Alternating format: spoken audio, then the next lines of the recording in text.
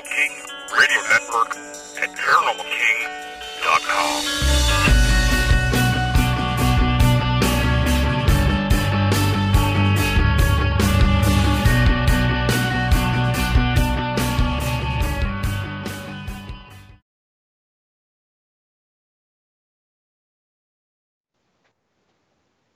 Welcome to the Paranormal News Insider for the week of May 10th, 2022, and officially episode number 514. And this is your host, Dr. Brian D. Parsons, and we are live on the Paranormal King Radio Network at ParanormalKing.com. We've got some news all over the world. We got some late-breaking news. Well, I guess early morning late break, if that's late breaking from about 11 hours ago. That was kind of late yesterday, but it's okay. We'll talk about that. We got some sports stuff we're going to talk about. I always like talking sports. Don't always get that opportunity here on the Paranormal News Insider, but tonight, yes, sports. Well, why not? Let's talk about that. I just was reading some stuff about my local stuff here. And of course, I'm here in Northeast Ohio. It's kind of hard for me to kind of relate to not having a professional sports team within driving distance, within a short driving distance of my house. I grew up here in the shadow of Cleveland, Ohio. So I've been a pretty big sports fan my entire life, not always in love with my own teams, but you don't have a choice, I guess, when you live that close, 20 minutes, a half hour away from Cleveland. Was driving home last night, listened to our baseball team overcome some pretty heavy odds to win a game last night, scoring 6 runs, 12 runs, 10 runs in the last handful of innings to come back to win against their division rivals, Chicago White Sox. So baseball team, though, has come up short 3 times in the World Series since the mid-'90s. They were a dominant team. They had their chances. They couldn't win it. And grew up with the same thing with the Cleveland Browns football team. It's been one thing after another. The drive, the fumble, all sorts of stuff that have happened in Cleveland sports that we all look back on. The Cavaliers got beat up by some guy named Michael Jordan. If you've ever heard of that guy.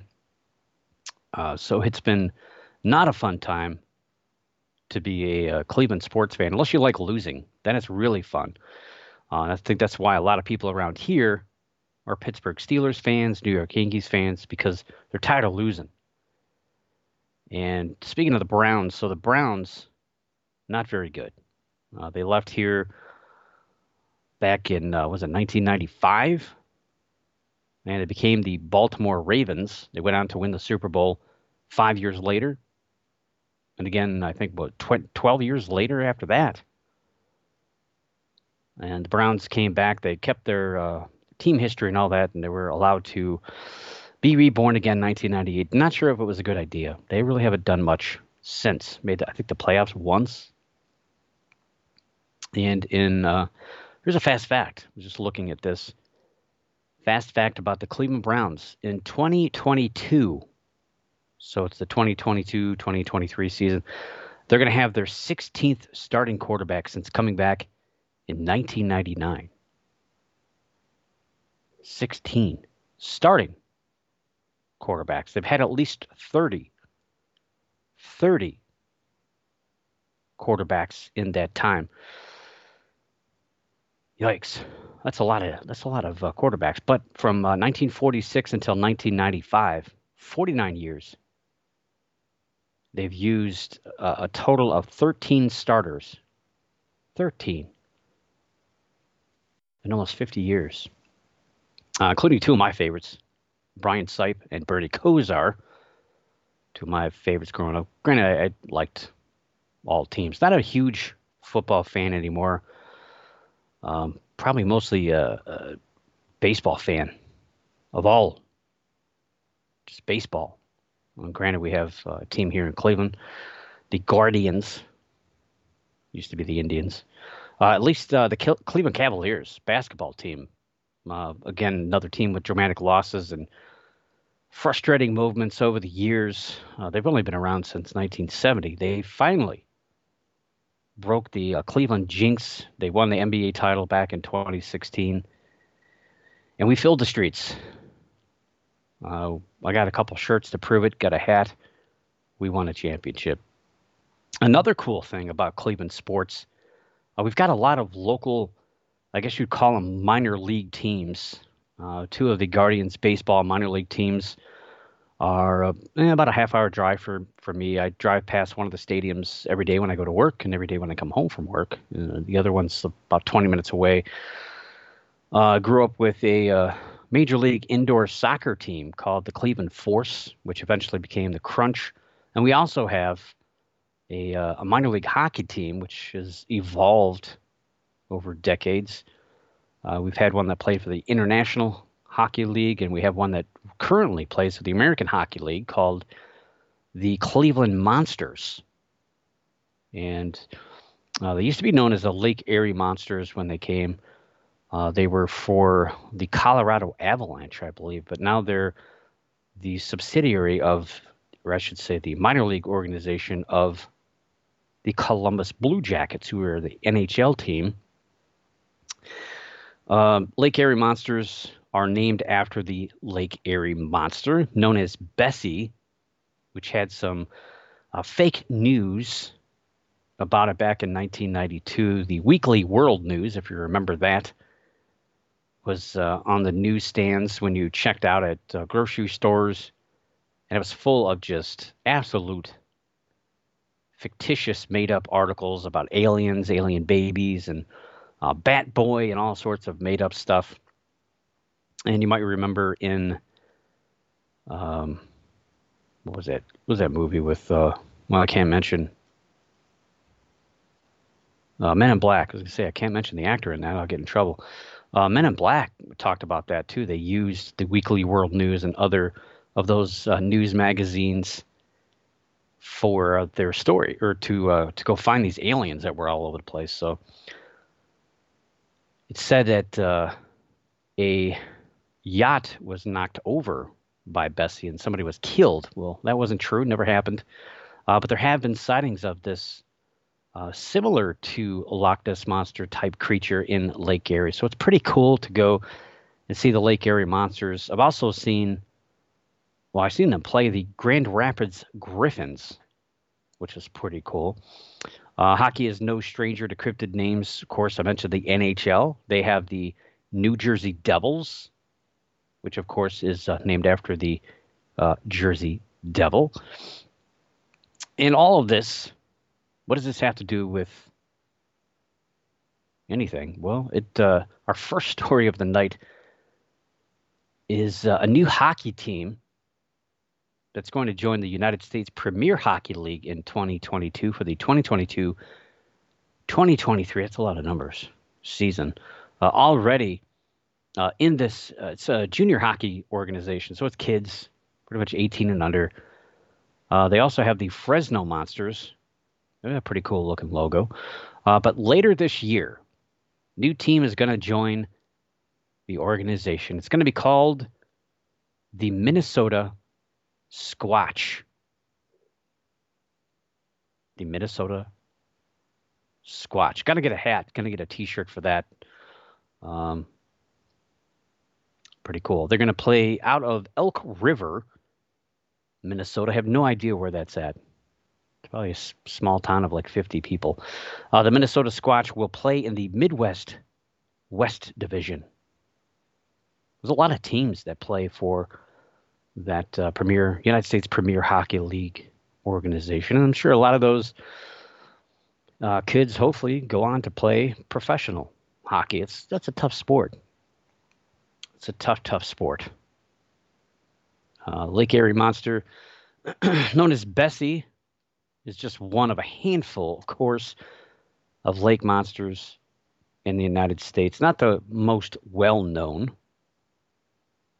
but she's up there. She's 20 years ago, she was fairly well known after that weekly world news story that was quickly debunked. I remember going on Wikipedia and editing that to show that it was in fact not true, but that's long gone at this point.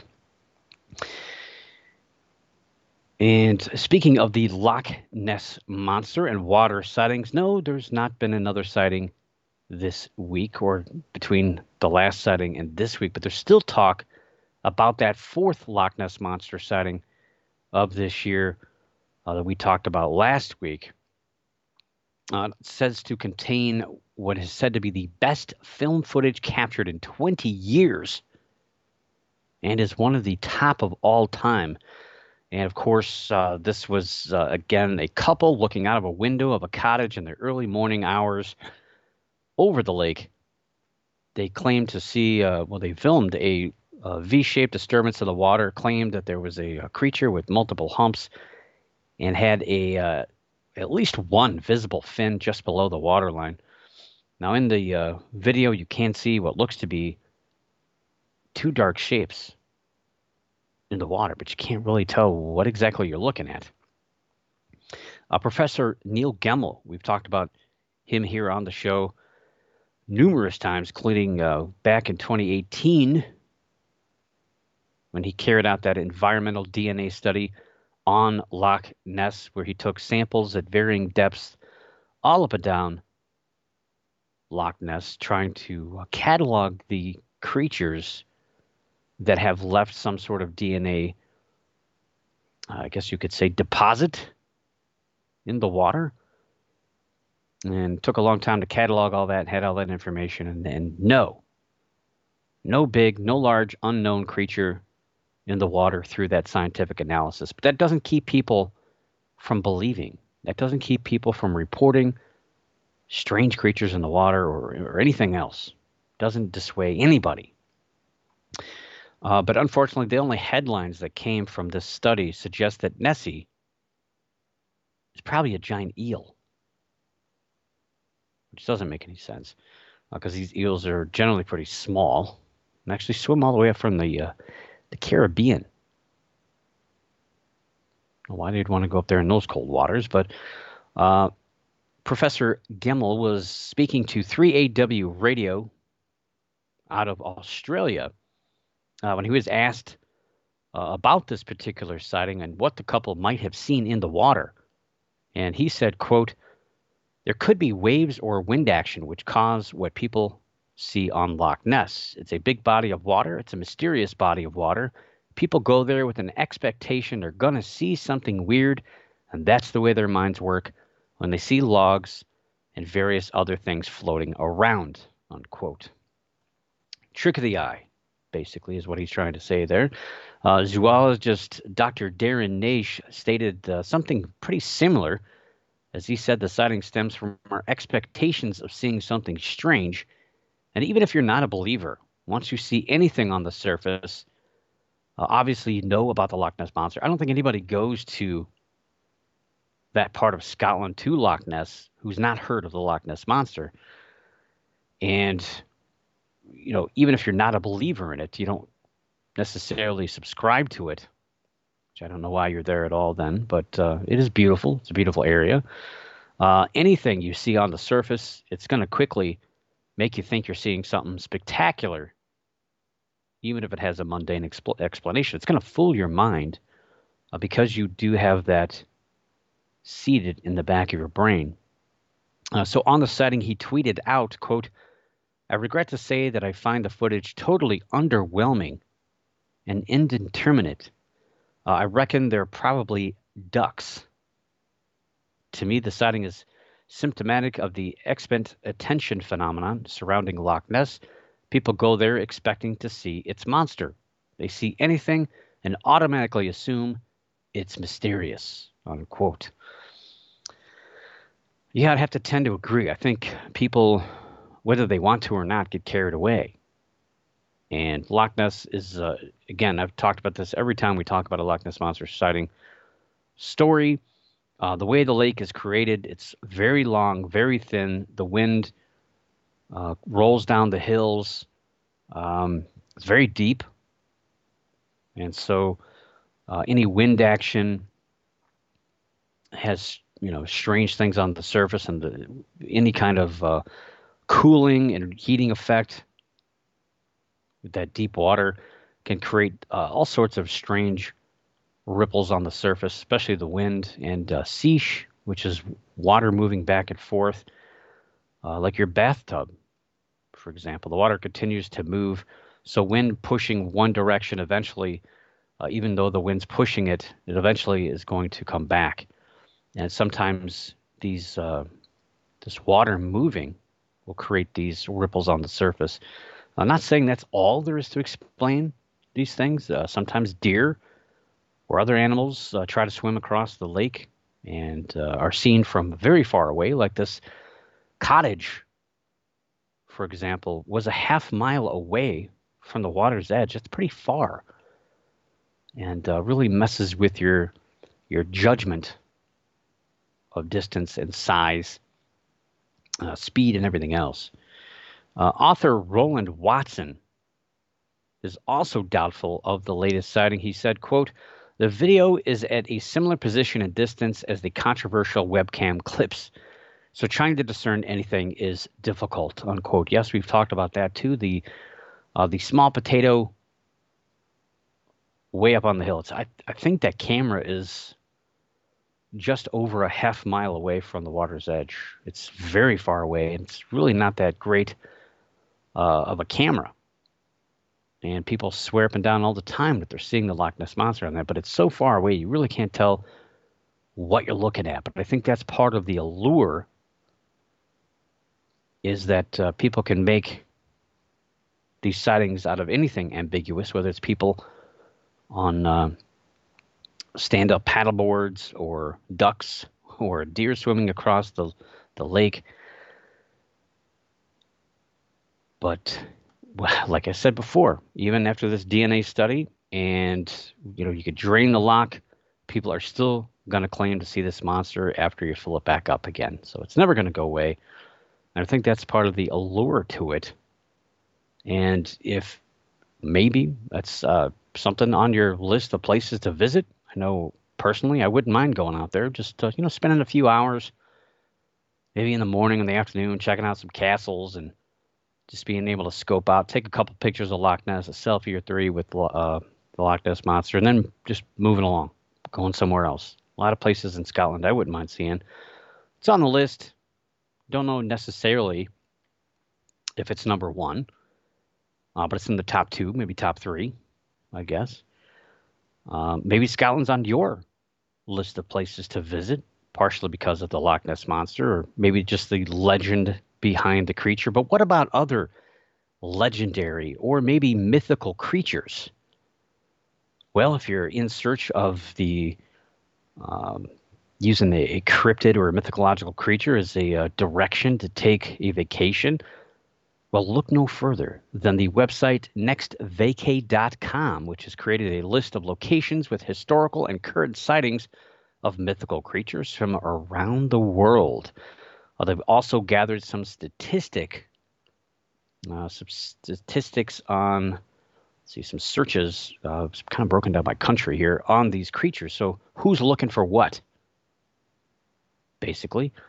And this website, nextvacay.com, a lot of these websites do this kind of stuff to get their people to come to their website to look at things. And talking about UFOs or mythical creatures is generally a really good way to get attention, because people like me are going to talk about it. And saw it through the news stream, through Google. And of course, people love this stuff. So banshees, if you want to see a banshee, you can go to Ireland. Apparently that's the best place to see a banshee. It's first described in Ireland in 1649, and the latest sighting, they say, is 1816. I don't know. I think I've heard one before in the woods, but could have been a Wendigo. Might have been. So Ireland, and I don't know exactly where, but I know back the first one was described in Cork, Ireland. Elves. So if you're looking for elves, Iceland is the place. That's somewhere I want to go. It's on my bucket list. Might be my next vacation, big vacation, I should say. Iceland first described seeing these elves in 2019, which is pretty recent. And the last sighting was this year, 2022. So elves are abound. There's a lot of culture surrounding these strange things of elves, and a lot of just strange beliefs there, which is pretty cool when you consider all the beautiful areas, the waterfalls and glaciers and lakes and everything else there too. But they've got a lake monster there too that I've talked about here on the show. What about werewolves? We've all heard that song, right? American Werewolves in London and the movie, which is pretty cool.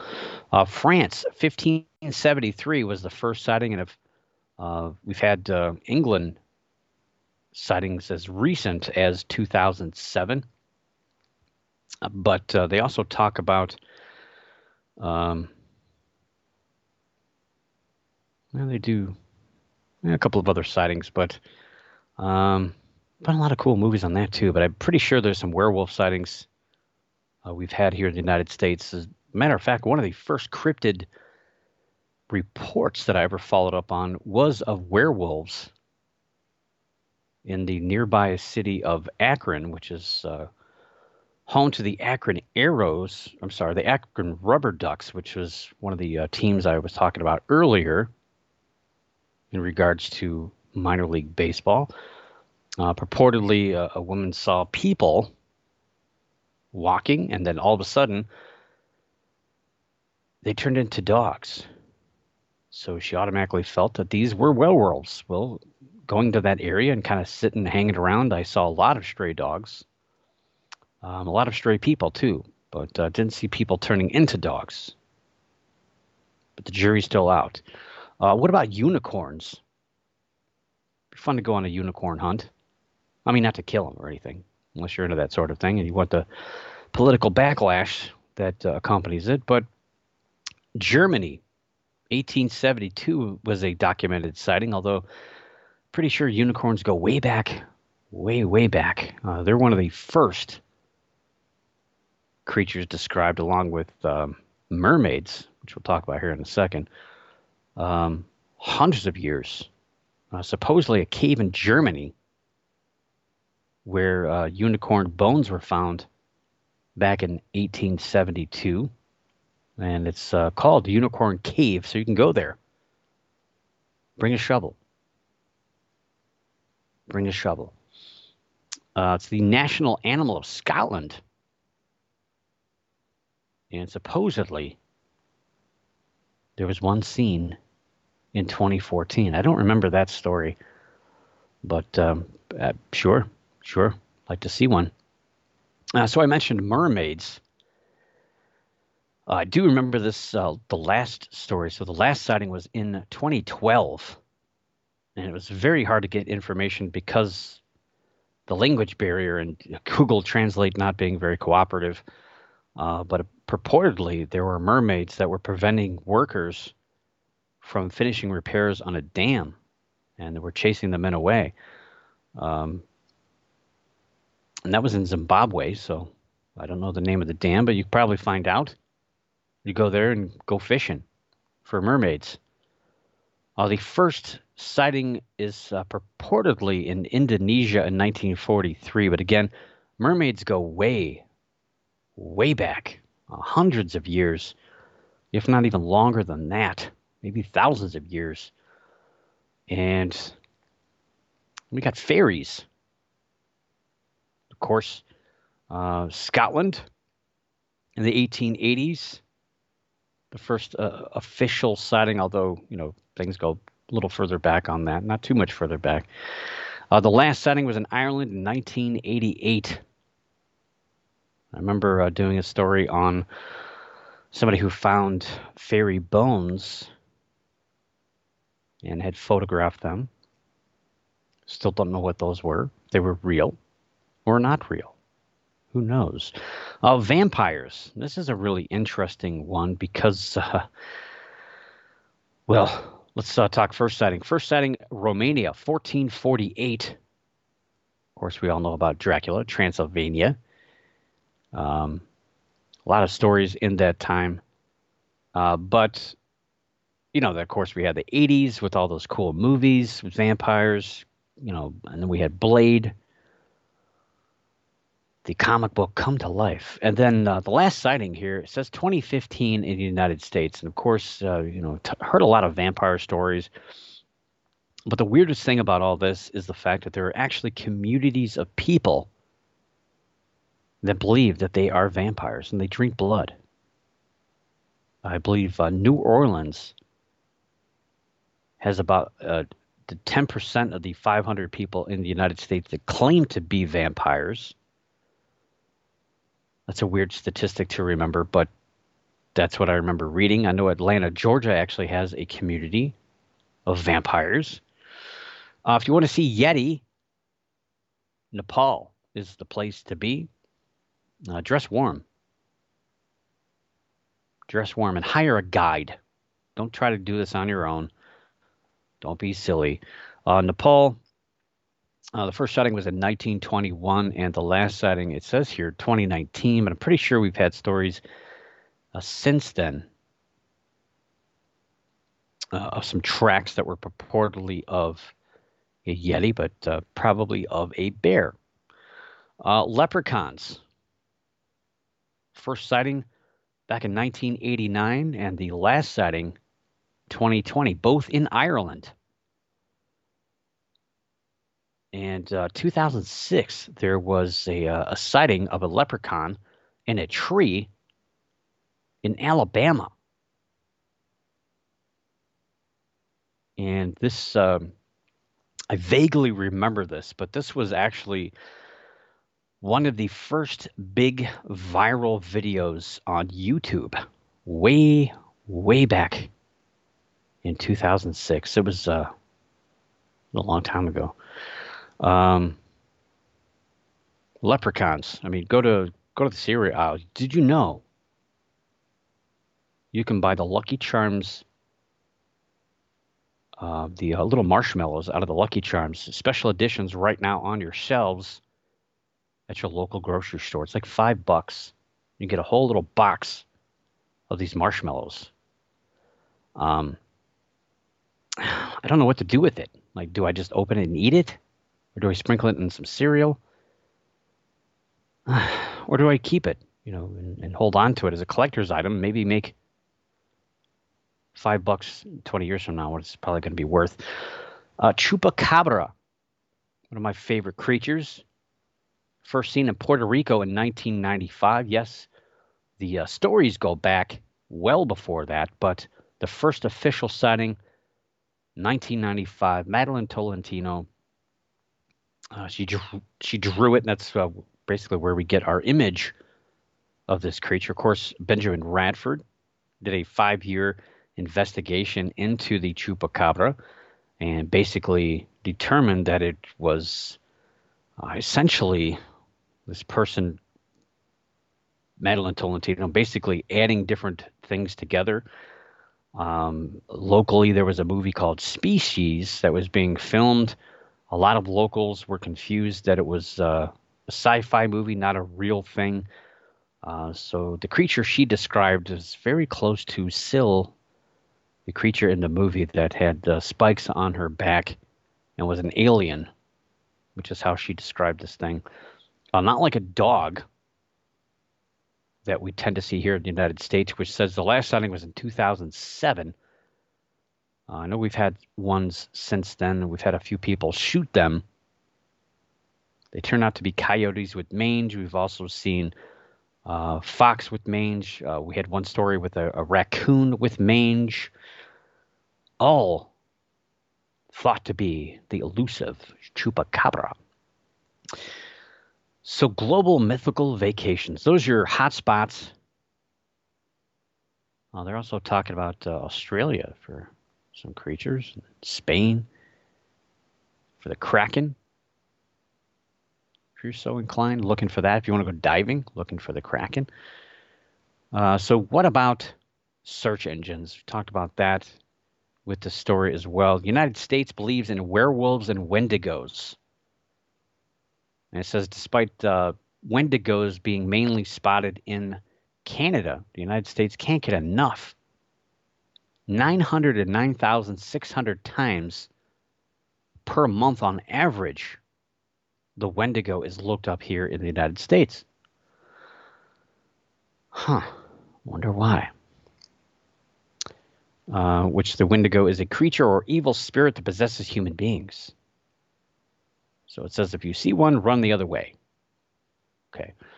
Werewolves are another popular cryptid here in the United States, being searched an average of 770,400 times a month. I didn't know they were still cool. Well, I guess they still have teen heartthrob TV shows, these pale kids that are crying about their love lives and everything. The United Kingdom, their number one search, unicorns. They've searched for this creature an average of 350,320 times a month. Huh. Put one in the barn. Canada, kind of wouldn't expect this. They the number one creature they search for, that's mythical, 271,650 times per month is for Yeti-related terms. Now, it could be Sasquatch, though, so trying to maybe try to get tickets to go see that Minnesota team, the Minnesota Squatch. Australia, looking for dragons and mermaids.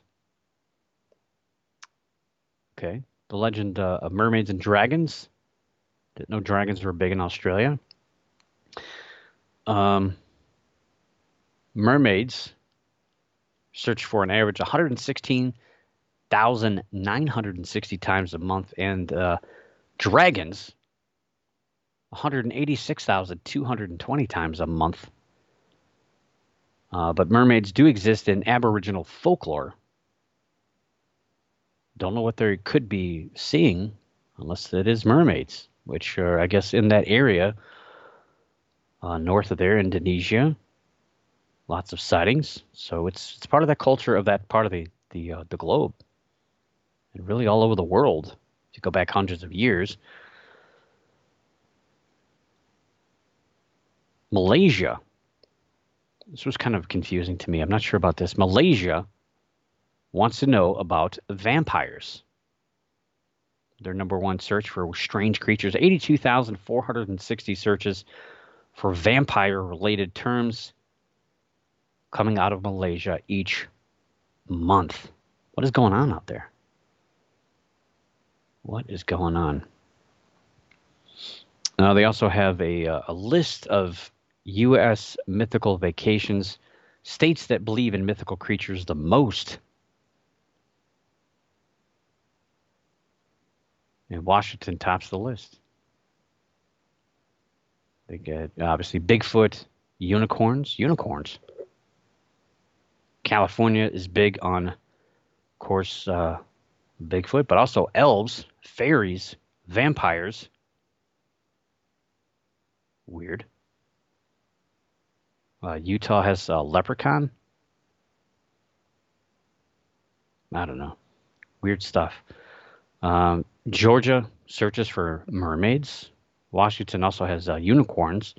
Texas, no surprise here, they're looking for chupacabras, which Texas has probably had the most chupacabra sightings of anywhere in the United States. Purported chupacabra sightings. Usually, again, they're just known animals, coyotes, things like that. So yeah, go on vacation. It's that time of the year. It's May. I've already been on one this year. Hopefully I get another one, and I think I deserve an extra one somewhere. but probably not to most of those locations. Let's jump to UFO news. So back on the April 12th show, episode number 511, I talked about a new finding that points toward a meteor sighting in 2014 being the first known interstellar object. So an object that comes from outside of our own solar system where we live. The meteor-wide object known as CNEOS-2014-01-08. Whoever's in charge of that should come up with a cool name so we can talk about it easier. It'll look cooler in a newsprint online as well, I think.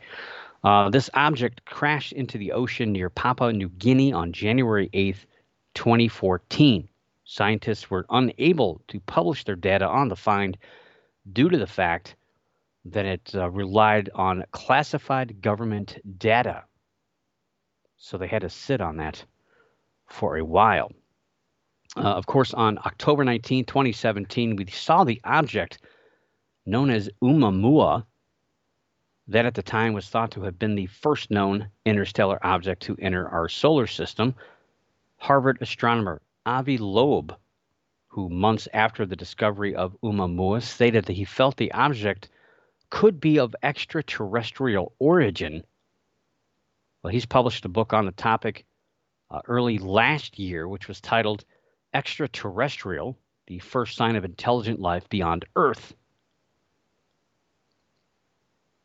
Now, with this alien visitor, this interstellar object, possibly at the bottom of the ocean, granted the object that entered the atmosphere was maybe a meter across, so probably not much left of it at all, if anything, the bottom of the ocean.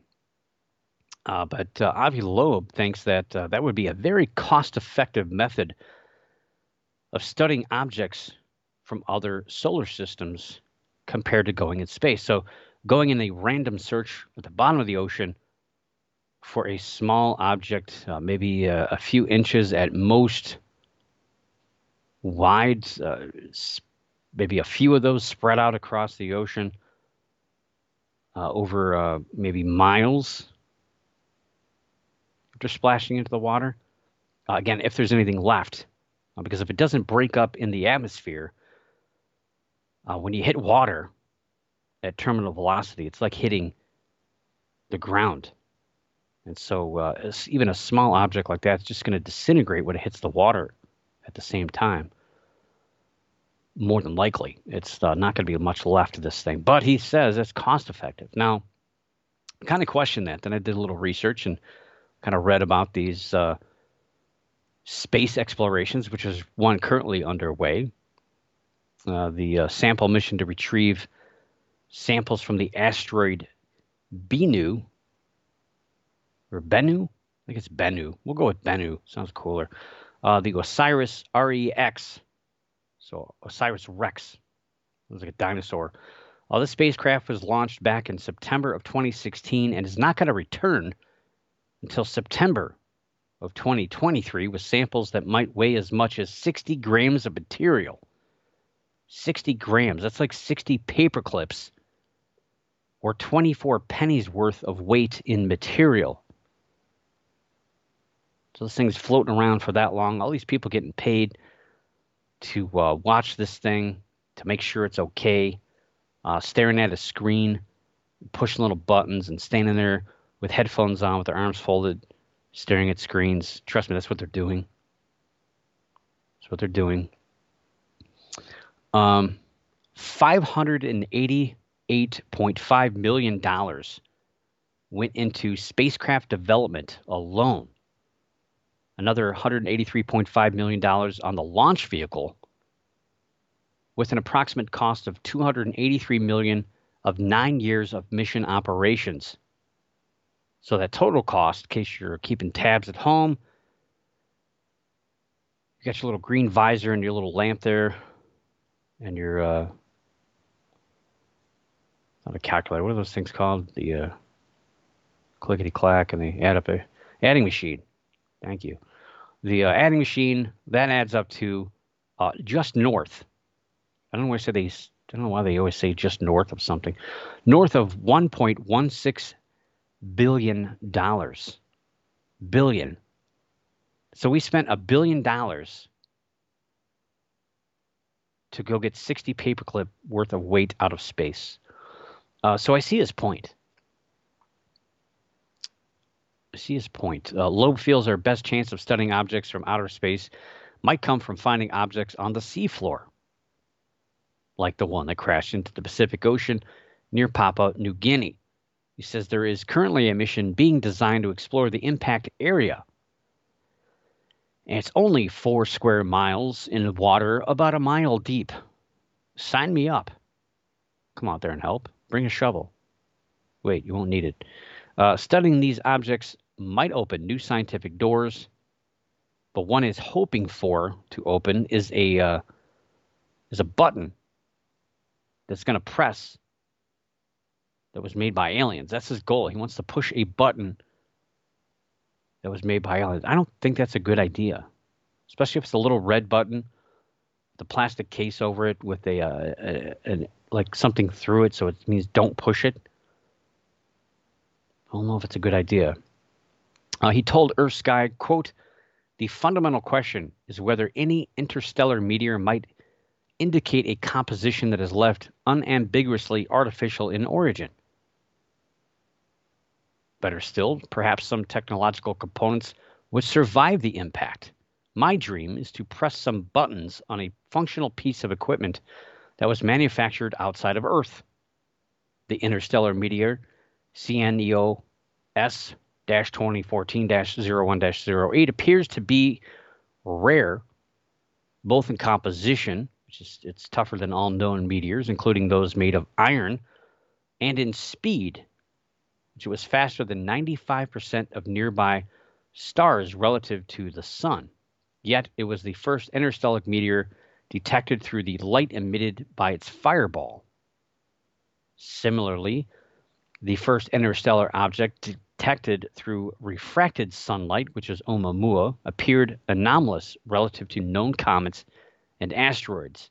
Studying these fragments in a laboratory would allow us to determine the isotope abundances in the CNOS 2014-01-08 and check whether they are different from those found in the solar system meteors. Altogether, anomalous properties of interstellar objects like CNOS 2014-01-08 and Oumuamua hold the potential for revising conventional wisdom in our cosmic neighborhood. Some interstellar objects may be artificial in origin, representing technological equipment from alien civilizations, just like spacecraft we launch away from the solar system. They would appear like a plastic bottle swept ashore on the background of natural rocks. We do not know the composition or nature of the 2014 interstellar meteor, but we do know that NASA never launched a Oumuamua-scale spacecraft the size of a football field.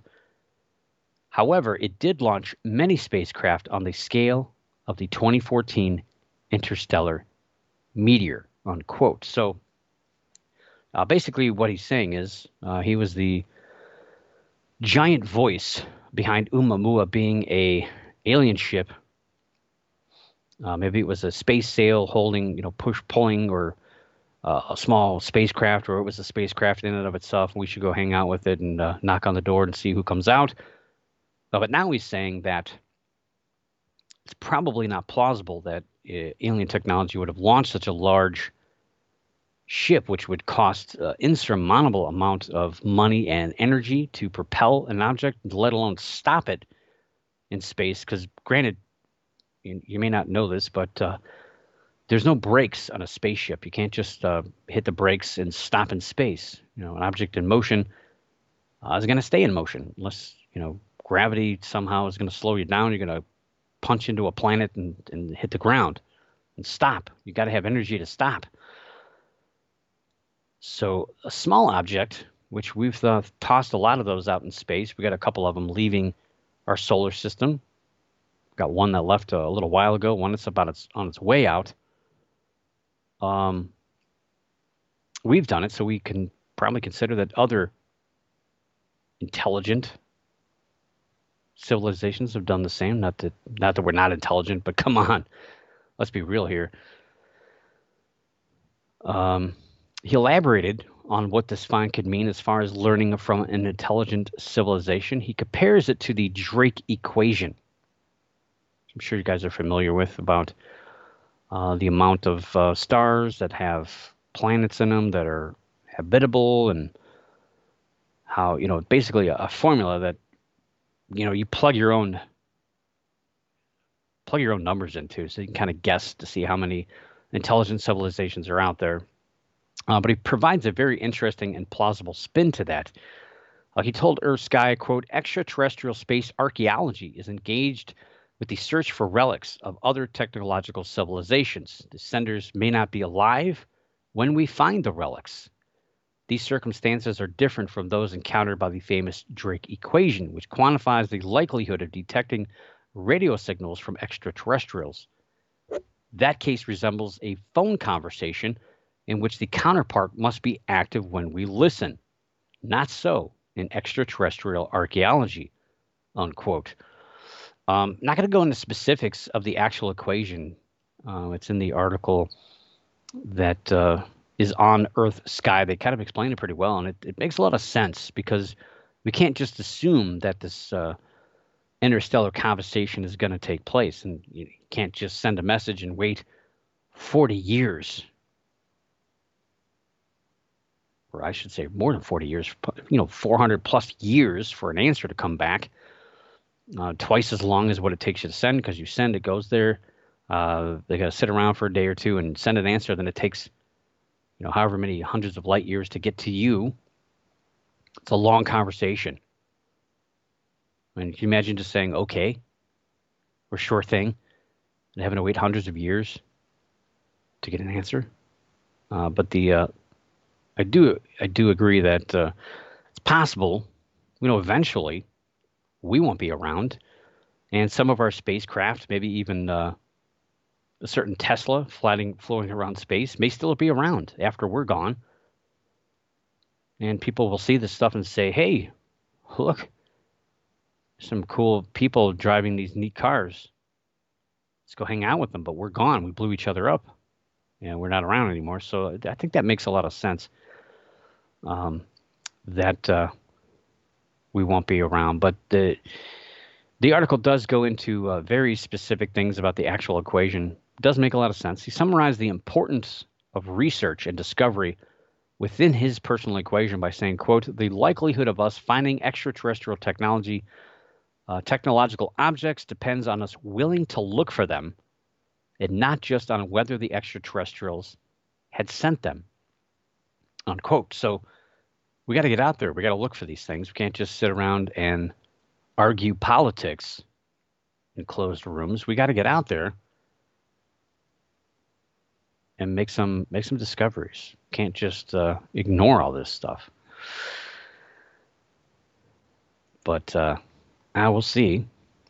And speaking of sitting behind closed doors and arguing with all this stuff, big kind of a big announcement yesterday.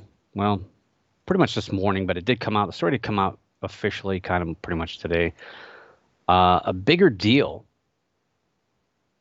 than arguing over pieces of rock at the bottom of the ocean. For the first time in 50 years, there's going to be a public hearing in Congress on UFOs, or UAPs, unidentified aerial phenomena, whatever you want to call them. You're free. Do whatever you want. Andre Carson tweeted out this morning at 9:26 a.m. that he will be leading the hearing in front of the subcommittee of the House Intelligence Committee, which will be chaired by California's Adam Schiff. Speaking to the New York Times, Schiff explained that the hearing will explore, quote, one of the greatest mysteries of our time, unquote, and will, quote, break the cycle of excessive secrecy and speculation with truth and transparency, unquote. Sounds like a very political thing to say.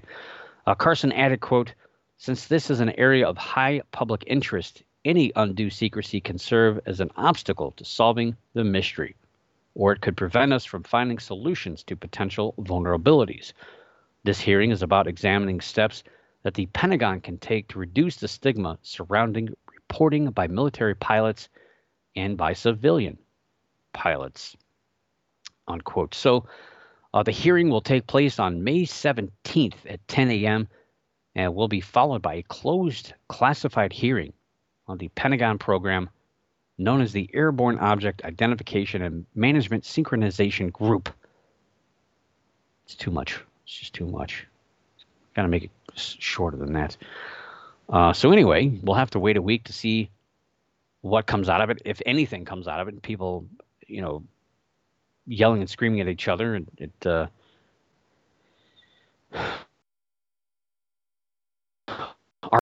things. We'll see if anything. Of course, we'll be next week, so hopefully transcripts of that will hit the internet probably as soon as it's over, I'm sure.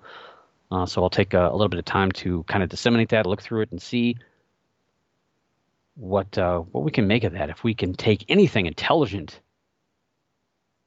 from it, that'll remain to be seen, I guess. From what I've seen so far, I don't know. It's good that we're getting the public involved, but I think we're going to be going in the wrong direction. People are going to be arguing about UFOs and aliens and our safety, when really and truly, I think a lot of this stuff is our adversaries and their technology. The Russians, the Chinese, with technology that we can't figure out what it is, spying on us and our military. And are we safe in our own airspace? That's the big question. But we'll see. There's probably going to be two sides. So we can have one side on the UFO side and the other side on the UAP side, and no one's going to get together, and they're just going to argue and speculate, and probably nothing worthwhile will come out of it. But we'll see. We shall see. So there was a question earlier in chat about my telescope, which is sitting behind me. I haven't used it in a few days, and now the moon is getting bigger. The other morning, I was out walking my dog, and I was very surprised to see the collection of, well, actually, first very surprised to see it wasn't raining, because it was raining for like 5 straight days. They're very cloudy, or I didn't get up early enough. To see 4 planets in the sky. So I could easily recognize Venus, which is one of the brightest lights that early morning. Jupiter was to its right, followed by Mars and Saturn. And if I had my telescope out, I might have been able to see Neptune between Jupiter and Mars, but it's not visible by the naked eye. Didn't have time. I had to go to work to drag my telescope into the driveway and point it up there, but those planets are on my list to try to get some astrophotographical pictures and see what I can do with it. I don't have the best of equipment, but just to stare through a telescope is awesome enough. But if you haven't seen this here, especially in the United States, you can see that early morning hours. Those at 5:25 a.m.